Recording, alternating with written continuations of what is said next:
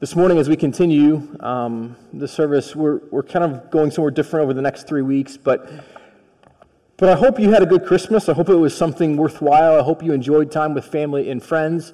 I hope it was something that you really looked forward to. And maybe you're having your Christmas today or tomorrow or next week, or maybe you had it a month ago, whatever it looks like as you celebrate the birth of Jesus. But have you ever noticed how as soon as Christmas is over, we're already thinking about the new year? I mean, I know it's only a week away. That's part of the problem.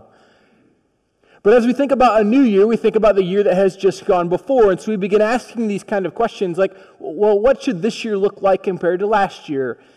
And maybe you're like me. I usually choose not to make New Year's resolutions because I don't want to break them. And so if you just don't make them, you can't break them, right? It's much easier that way. But maybe you found yourself wishing that things were different in your life, or that this certain area of your life would be different than it was the year before. Or maybe you just want to make sure that you end every year better than the one previously, and so you kind of think about what is this ending going to look like as you move into this new thing in 2016. But as some of us make New Year's resolutions, maybe you have made a resolution that looks something like this. You're going to watch what you eat this year. I watched what I ate all weekend, thanks to Don. I eat lots of pie. Thank you. Maybe I should eat less pie in 2016 would be a really good thing. And so maybe if that was your resolution, maybe with that you think, well, I'm going to join a gym this year and I'm going to exercise more consistently. And one of my favorite times of the year is the first 2 or 3 weeks in January. If you go to a gym in the afternoon, they are packed. There are people everywhere. But don't worry. If you can make it through that first month, most of those people don't come back. I don't know what your New Year's resolution might be, but maybe if it's not exercise, maybe this year you're going to watch less television or read more books. And I hope you do that. Or maybe you find yourself not even looking about that, but you think, well, I've got these projects that I've started for years, or I've got these projects around the house, and I'm going to finish them this year. Hopefully you do. Maybe you're planning on working harder this year, because if you're really honest, you're pretty lazy at work. Maybe you think it'd be good to not be so lazy at work. Or maybe it's the other side of that spectrum. You say, I've worked too much. I need to take a little more time off. Or maybe you think this is the year I'm going to be a better parent or grandparent. I'm going to do a better job of that. Or maybe if that's not it, you think, well, I don't have kids or grandkids, but I'm going to do a better job of looking after other people's kids and helping in that way. And if that's not it, maybe you say, well, I'm going to be a better spouse this year. I'm going to work to be better to my husband or to my wife. Most of these are good things, right? I mean, I don't think anyone would argue that anything on that list would be bad. But what if there was one way that you could actually answer most of those things? What if there was one thing that you could do that would actually bring you most of those resolutions?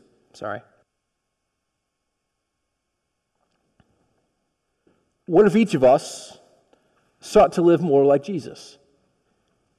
Before you dismiss that as a crazy idea that it might solve some of those things that I mentioned, if you really accept the love of Jesus in your life and you begin to live that out, you're going to begin to recognize that somehow in that you start to become a better husband or wife because your love is more selfless than it was before. Maybe you become better with your time because you're investing more time in God's kingdom, in the work, in the world, and so you begin to recognize the value in that. And the truth is, if you really follow after Jesus, you'll probably be even better in terms of exercise and your diet because you'll begin to recognize that all of you is God's. That there's this holistic way of understanding our faith that takes into account every aspect of life, that no area of our life is left out. And with this, we begin to take into account, what are the resources that I have in my life? What are the things that I hold near and dear? What are the things that I have to offer in terms of service? And we call these things resources, and we recognize that in every aspect of life, these resources are finite. Right? They only go so far. We only have so much time in every day. There's 24 hours in every day. I would like a 36-hour day, but no one asks me. In fact, the sun rises and sets, and I have no control over that. No matter how much I have prayed that it would be longer, it's not. Especially in the winter when the sun doesn't come up until like 8:30. That's no good. But in case you've not figured it out, we don't have a lot of control over that. We don't have control over how many days that we're going to live. We can do things that further our life, but we really can't control that. And so one of the ways that we begin finding that God calls us to recognize our own finiteness in life is this, that we're to be stewards of everything that we have. We're to take care of the things that we have the ability to take care of, and some things we have no control over, but some things we do.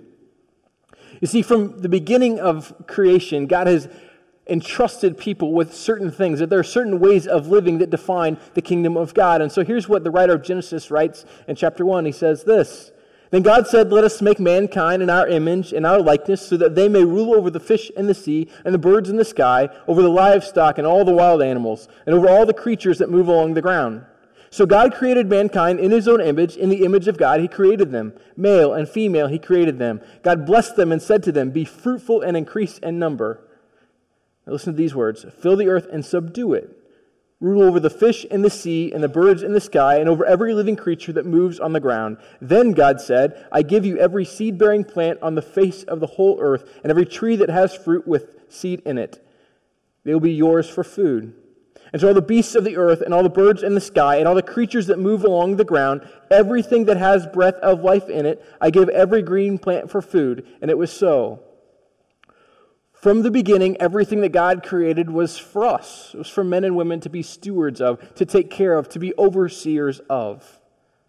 And we know that sin entered into the world and everything changed. But what didn't change was God's calling each of us to be stewards of our resources, of the things in which we have control over. See, in the ancient world, a steward was someone who would work for a master, whether they were a slave or just a servant. And the steward of the house would oversee everything that the master had, from their personal finances to the food in the home, to overseeing the family or even raising of children. A steward would oversee everything that was the master's. And so what God says to us all throughout the Scriptures is that we're called to be stewards of everything that he has for us. And if we're honest, we recognize that resources are finite. They are not as abundant as we would always like. And so we're going to talk about 3 areas of our lives in which God calls us to be stewards over the next 3 weeks. Our time, as I mentioned, there's only 24 hours in a day, 365 days in a year, and we don't know how many years we're going to live. So time is a resource that we have that we're called to be stewards of, to think carefully about how we invest our time, our treasure, our money, our stuff. Some of us have lots of money, some of us have little money. Some of us have lots of stuff, and some of us have little stuff. Little stuff, very little stuff. Very little. That would be more appropriate. But what we find is this, that no matter what we have, the question that God has for us, is it mine or is it yours? Are you really going to entrust me with every aspect of your life? Or are you going to say to me that, God, you can have most of my life, but I'm going to hold back some parts because they're just for me. We have more bills this month, sorry. Whatever that looks like, that my money is mine, God. You can talk to the rest of my life. We'll talk about that. And then we'll talk about the one we're going to talk about today, which is our talent. Each of us is uniquely gifted. We have different gifts and talents. We're going to use those words interchangeably today, gifts and talents. And we talk if you haven't heard, Growth Track in 301, the third class of Growth Track, which begins again in February. If you've never been, I'd encourage you to participate. We talk about what are your gifts and talents and how is God calling you to use them in the world. But what we begin to find as we look at this idea of time, treasure, and talent is I don't know why God works this way. I don't know why he chooses to use us. In fact, it doesn't make any sense to me. I've met you and I know me. Why would he use you and I? I'm not sure. But we know that Paul writes in 1 Corinthians, "For we are God's co-workers in God's service." This idea that God is doing this redemptive thing in the world, he's recreating all things. He's redeeming everything in the world in which we live. And he's using you and I as his co-workers in this endeavor. You and I are the people who are called to usher in the kingdom of God in every aspect of our life. I know it doesn't make sense. It wouldn't be my first pick. I'd rather God just do it himself, but that's not the way he works in the world. He uses us. And as we come out of this Christmas season, we come out of this season which we celebrate this idea that the greatest gift we've ever been given is Jesus himself. This gift that means Emmanuel, or God with us. And so our time, our treasure, and our talent, we respond in this way. It's living out of our gifts and our talents is the overflow of our receiving of the gift of his Son. That we respond because of the gift that he has given us, and then we offer back our gifts, our talents, everything that we have and are. So what does it look like then for us to live this out? What do the scriptures say about this? How do we begin to embody this or live this kind of way in which we recognize there are certain ways in which the kingdom of God is to function in the world, that Jesus' followers are to live certain particular kinds of ways? And so here's what Peter writes in 1 Peter chapter 4. And I'll give you a moment to turn there. We'll be looking at the first 11 verses of 1 Peter chapter 4, and I'll invite you to stand as we do.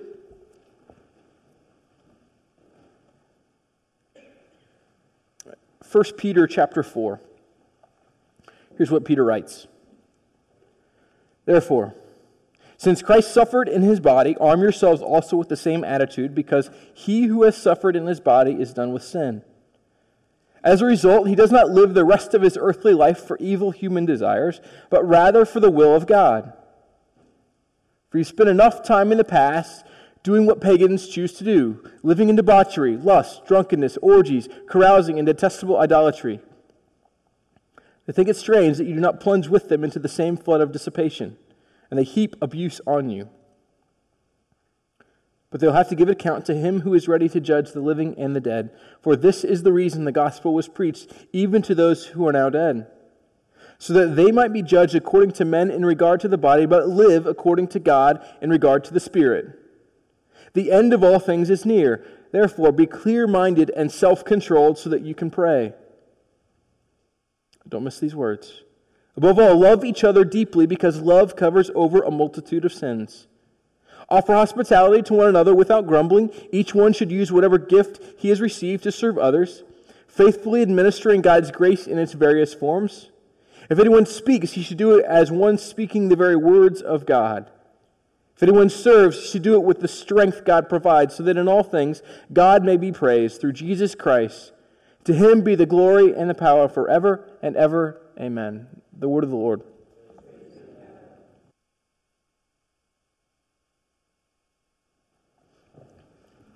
You know, 1 Peter is kind of a fascinating letter because scholars debate on what the kind of point of the writing of the letter was, but what isn't really debated is Peter kind of has a couple goals in the writing. One is that we would recognize the grace of God that comes before us. And if you know Peter's life, you'd recognize why the grace of God is so important. The second thing is this. He wants to make sure we recognize that there are very particular ways in which people are supposed to live if they call themselves followers of Jesus. Within that, we see in this text that Peter wants to make sure we don't miss that all of this stems from the idea that there's something unique about the love of God, that in Jesus, it is the embodiment of God's love, that this self-giving, sacrificial person who lived and died and rose again is to offer us new life, and we're to be the embodiment of this love. It's to be the defining characteristic of the Christian life. It's to be the central thing in every aspect of who we are. It's to be what's used, and every time we use our gifts and our talents, we use them out of this overflow of God's love for us. It's as if Peter is reiterating what Jesus himself said, that I didn't come just to be served, but I came to serve. That's why Peter, when we look at this text, he talks about this idea of hospitality. And I know for some of us in the room, hospitality just makes total sense. It's, well, why wouldn't I have a bunch of people to my house? And why wouldn't I just host people on a regular basis? Why wouldn't I do that? That just makes sense. And others in this room are going, yeah, but I've got like one thing on my counter. It's a wreck. I can't have people over in this house. Others are like, I don't care. Just come on in. And so what Peter isn't saying here is that everyone has the same gift of hospitality, but the people of God are to be defined by hospitality.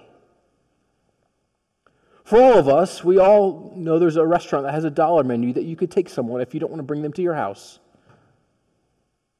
Right? Everyone eats. If you didn't eat, you wouldn't be here today. I don't know if you knew that or not. I just wanted to make sure you did.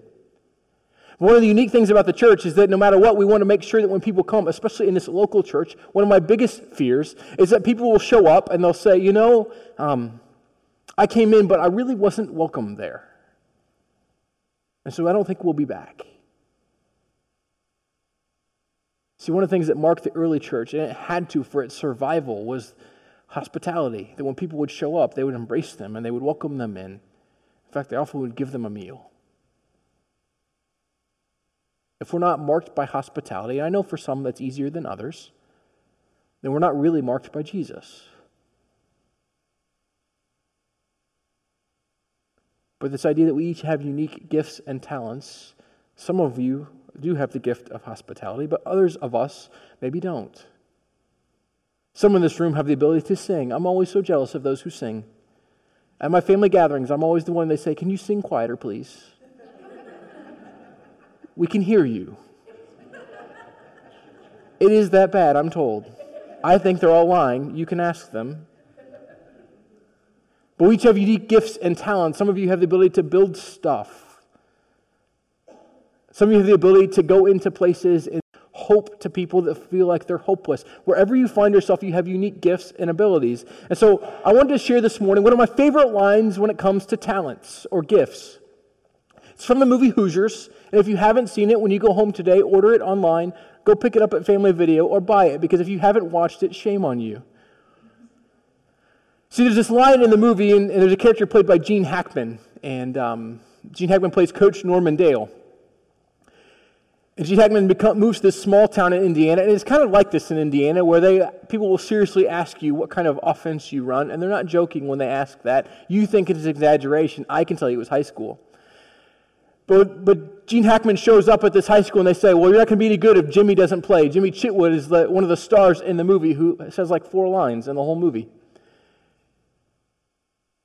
But Gene Hackman says, well, he doesn't want to come out for the team, and so I'm going to leave him alone. And so this teacher comes and says, leave Jimmy alone. He's going to get an academic scholarship. And Gene Hackman looks at the teacher and says, well, if he's as good as everyone says, I would think an athletic scholarship would make sense. And she said, well, don't be giving him those false ideas. So as the movie progresses, Gene Hackman figures out they really do need that guy, and he really is that good. And so he shows up in the backyard, which is true of every home in Indiana. There's a basketball goal somewhere on the property. And he shows up and he walks out, and there's this dirt court, and Jimmy's shooting baskets. And in fact, Gene Hackman starts rebounding and throwing them back to him. And he makes something like 15 shots in a row. Finally, Gene Hackman catches the ball. The character, Coach Norman Dale, catches the ball. And he says this line: "You have special talent, a gift. Not the schools, not the townspeople, not the teams, not Myra Fleener's, not mine. It's yours to do with what you choose, because that's what I believe. I can tell you this: I don't care if you play in the team or not." I love this line for lots of reasons, but I want to take it a step further and change it a little bit. I do care if you play on the team or not. I think it matters whether you do or don't. But I want to read this line again. You have a special talent, a gift. Not the schools, not the townspeople, not the teams, not anyone else's, not mine. It's yours to do with what you choose. I wholeheartedly believe that. Each of us in this room has a special, unique gift or talent to do with what we choose, whether it's something artistic or musical or athletic or whatever it might be, or you have the ability to do carpentry, whatever your gift or talent might be, or you have the ability to be hospitable to people. Whatever your gift, you have the ability to choose what you want to do with it. You can do nothing. You can leave it. You can hoard it to yourself. You can use it only in your workplace, and it's fine. You can use it only in the local church, which is fine. But none of those are to use it in the full extent to which God is calling us to use in every aspect of our life. Our unique gifts and talents are meant to be used in everything that we do. So William Barclay, one of the scholars, uses this quote in this line. He says, "The church needs every gift that a man has. Maybe a gift of speaking, of music, of the ability to visit people. It may be a craft or a skill which can be used in the practical service of the church. It may be a house that a man possesses or money that he has inherited. There is no gift which cannot be placed at the service of Christ." See, I'm always amazed at this particular local church and its history. One of the things I love is the room in which my office is located. I see beams from what used to be the sanctuary. And those beams are always a reminder to me, at least once or twice a week, I think about the fact that each of those beams were put there by men and women who, some are still a part of this church, like the Fries and the Howes. Rich Mitchell is a gentleman who's now an older gentleman in our church, but he was a young 15, 16-year-old kid helping them build this place a long time ago. See, I'm always amazed at the way that people donate their time and their energy and their effort and their finances so that you and I can have a place that we gather today. And service isn't always some grandiose thing. Stewardship isn't always something that we do in big pictures where everyone gets to see it. Sometimes it's something little. Like, I don't know about you, but our dentist talked, and my wife talked me into these toothbrushes. And you press a little button on them, and they vibrate for 2 full minutes. I don't know, maybe you have one similar to that. And you're supposed to brush your teeth for 2 full minutes, which, by the way, sometimes it goes really quickly. Other times it feels like an eternity that you're brushing your teeth. And I don't know if you've ever thought about 2 minutes of brushing your teeth. So if you do it twice a day, and I would ask how many of you brush your teeth, but I really don't want to know if you don't. In fact, I don't want to get too near you if you don't. I would encourage that. It's a really good thing for all of us if you do. But if you brush your teeth twice a day for 2 minutes each, that's 4 minutes a day. That's 2 hours a month. That's 24 hours a year. That's 1 full day per year of brushing your teeth.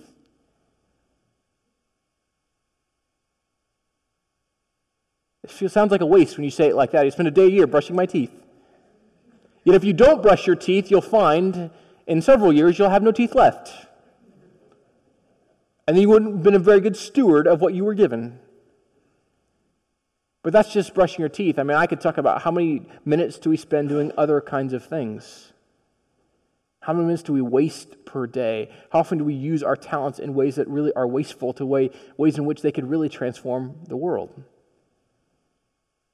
I want to read verse 11 one more time. Here's what Peter wrote. If anyone speaks, he should do it as one speaking the very words of God. If anyone serves, he should do it with the strength God provides, so that in all things God may be praised through Jesus Christ. So whatever we say or do in every aspect, whatever we speak, especially in any kind of teaching role, whether it's your own kids or someone else's kids, we're to speak as if Jesus himself were speaking. We're to act and serve as if Jesus himself were serving. We're to do all these things in the context of living out this idea that God loves us, and we're called to live out that love in that same kind of way. Each of us have unique gifts and talents. Are we using them? And I want to be careful here. Sometimes when we talk about this kind of stuff, we think we're only talking about using stuff at church. In fact, I'm convinced that if you're only using your gifts at church, that you're not using them well at all. Because most of us spend no more than 2 to 5 hours a week here. And if you spend 5, you're one of the few who does that. But if we're using our unique gifts and talents in every aspect of our life, then wherever we are, whether it's at home or at work or at school, then we begin to be able to use those in such a way that God can honor that in every aspect of our life. See, I grew up in a house where I remember as a kid, my dad would get up early on Sunday mornings, and he would drag me with him a lot, and we would drive to the church, and we'd get in this big 15-passenger van. And sometimes he'd let me go get donuts, but I could only have one because we had to save them for everybody else, which I didn't ever understand. And then we'd go around and we'd drive to different houses and we'd pick up kids whose parents either wanted them to go to church but wouldn't bring them, or kids who didn't have parents, or whatever the case would be. And every Sunday morning for years, I would ride with him on this van and we'd go pick up kids and take them to church. And then after church, he'd take them all home. My mom taught a Sunday school class for 2- and 3-year-olds for like 35 years in a row. And she would teach one service, and often the teacher wouldn't show up, and she'd teach both services every single week. I remember being in college and coming back home for a weekend, and my grandfather had recently retired as the pastor of the church I grew up in, and he had gone back on staff working part-time doing like senior adult ministry stuff. And so I walked in, and you'd have to meet my grandfather to know this. If you met him now, you wouldn't believe me, but now he wears jeans. But at that point in his life, I never saw him wear a pair of jeans, even to cut the grass. He wore dress pants for everything. And so I walk in the church, and there he was in his dress pants and just a V-neck t-shirt. Well, you had never left the house like that, so I was looking at him like, what is he doing? And I walk in, I saw 2 sawhorses set up, and the bathroom doors were missing out of the foyer of the church. And he said, well, they needed sanding down and restained, and it was either going to buy new doors or someone had to do this, so I just took them down and I'll do it. And so there he was in his t-shirt, sanding down doors with stain out. And so that's what he was going to do for part of that day. No one was ever going to know he did that unless he told them, and he never would have. In fact, no one this day might know if I didn't tell people.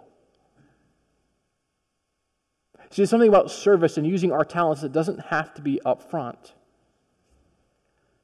One of the people that I've been fortunate to know is a guy named Dan Olson.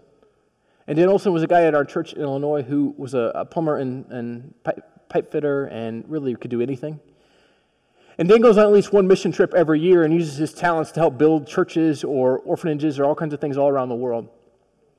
But the other thing Dan does is he doesn't just do it there and he doesn't just use it at his job, but he helps people in the church on a regular basis. So often, in fact, that I felt like I had his number on speed dial. I would call Dan and say, "Hey, Dan, such and such is broken. You think you got a minute?" But yeah, I'll be right there. I always felt guilty a little bit calling because I knew he would come. And one time we had Isaac, I think, was a baby, and our air conditioner went out. And so Dan shows up and starts working on it, and he says, "Well, I don't know if I can fix this, but I'll be right back." And he goes home and he says, "Well, I was at a job a while back, and they didn't need his air conditioner, so he brought it back to our house, and he installed it, and so we didn't have to buy anything or pay him anything. We'd always offer," and he'd go, "Oh, no, don't worry about it." Because he recognized he had a unique set of gifts and talents that most of us don't have. And he wanted to make sure he used them to make sure people began to recognize the love of God in their lives.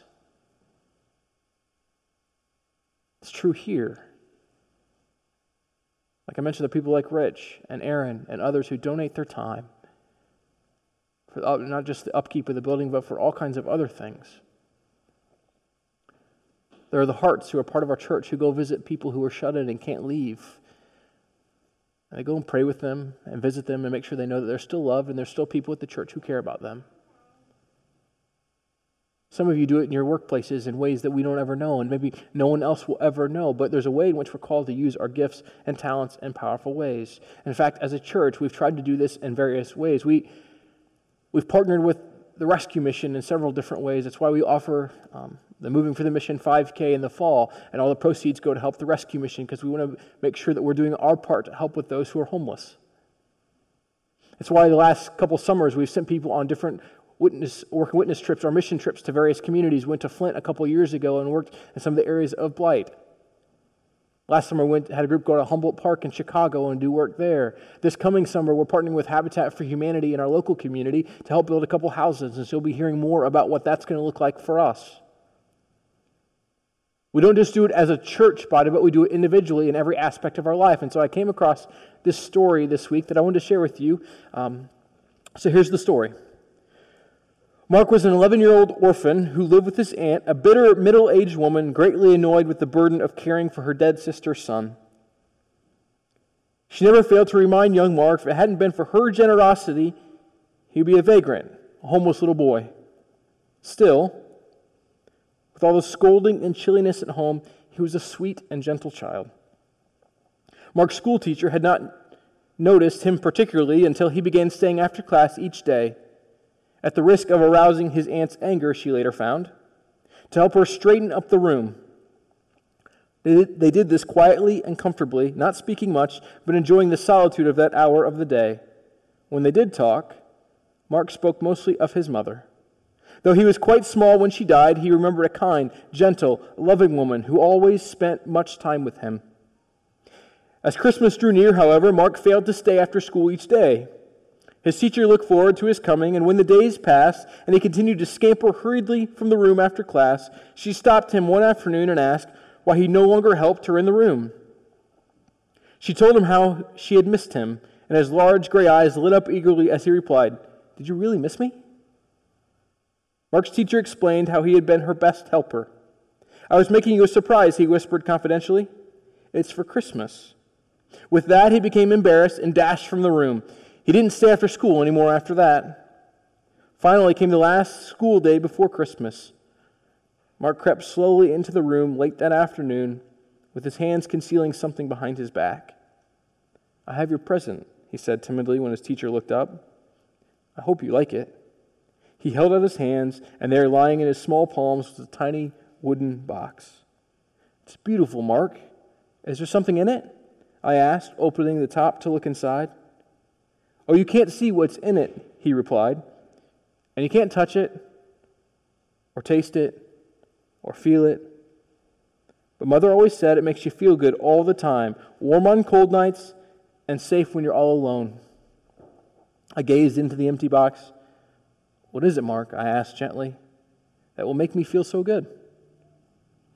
"It's love," he whispered softly. "A mother always said it's best when you give it away." And he turned and I quietly left the room. See, the challenge for us is to use our gifts and our talents in our everyday life. The challenge for us is to recognize that somehow in the gift of Christ, the gift of Jesus, that somehow in that gift we're to be such a unique people as we follow after Him. So earlier we sang a song with a line that says, "Earth has no sorrow that heaven can't heal." But part of how those sorrows are healed is by the way that we live, by the way that we use our gifts and our talents, is by us saying to God, "You can use every aspect of my life, especially my job, especially my family, especially what I do all the time. I'll use each of these opportunities and make them opportunities for me to make sure people begin to see the love of God in every aspect of my life." And in each of us doing that, we begin to see God do an incredible thing in the world in which we live. He begins to redeem and restore what is broken. He begins to make wrongs right. He begins to work in little boys' lives like Mark. And they begin to see something different. So no matter how we use our gifts, our talents, each time we do something, every single day, it's to be defined by love. Because that's the mark of what it looks like to follow after Jesus. So as we move into this new year, let's move in not just trying to come up with resolutions, but let's move into a new year trying to have a deeper faith. Recognizing that as the new year dawns, that God wants us to have this deeper faith in which all of our lives, that we're stewards of everything that we have or are, and He uses that to further His kingdom in the world. And so it's why we're going to sing again at the song. I know your order of service says we're going to sing "Joy to the World" again, although we're joyous that Christ came and will come again. We're going to sing the song "Come As You Are" again in a moment, and I want us to sing it thinking about this. That maybe today there is a sorrow or a hurt in your life that you need somehow heaven to heal. But also this morning as we sing this song, we sing it recognizing that God calls us to use our gifts and our talents to be a part of His healing, redeeming work in the world. So I'd invite you to stand this morning. And I want to read the last line of this passage that we use this morning. And the last line is this: "To Him be the glory and the power forever and ever. Amen." God calls us to use our gifts and talents, to be stewards of all that we have, and to use them so that we can recognize it's all for the work of God in the world. So won't you join in that endeavor this new year? Won't you not just make resolutions, but won't you seek to have a deeper faith? Father, will you help us in these final closing moments together as we sing this song together? You'll work in and through us. We'll begin to recognize that, as Peter writes, that our lives are to be centered on this idea of God's love for us. So may you use every part of us to further this love in the world. May this boy's story, this Mark, may his story be lots of stories in which our lives have intersected. And may we use our gifts and our talents to reflect your love in the world. Pray this all in your Son, Jesus' name. Amen. Come out of sadness from wherever you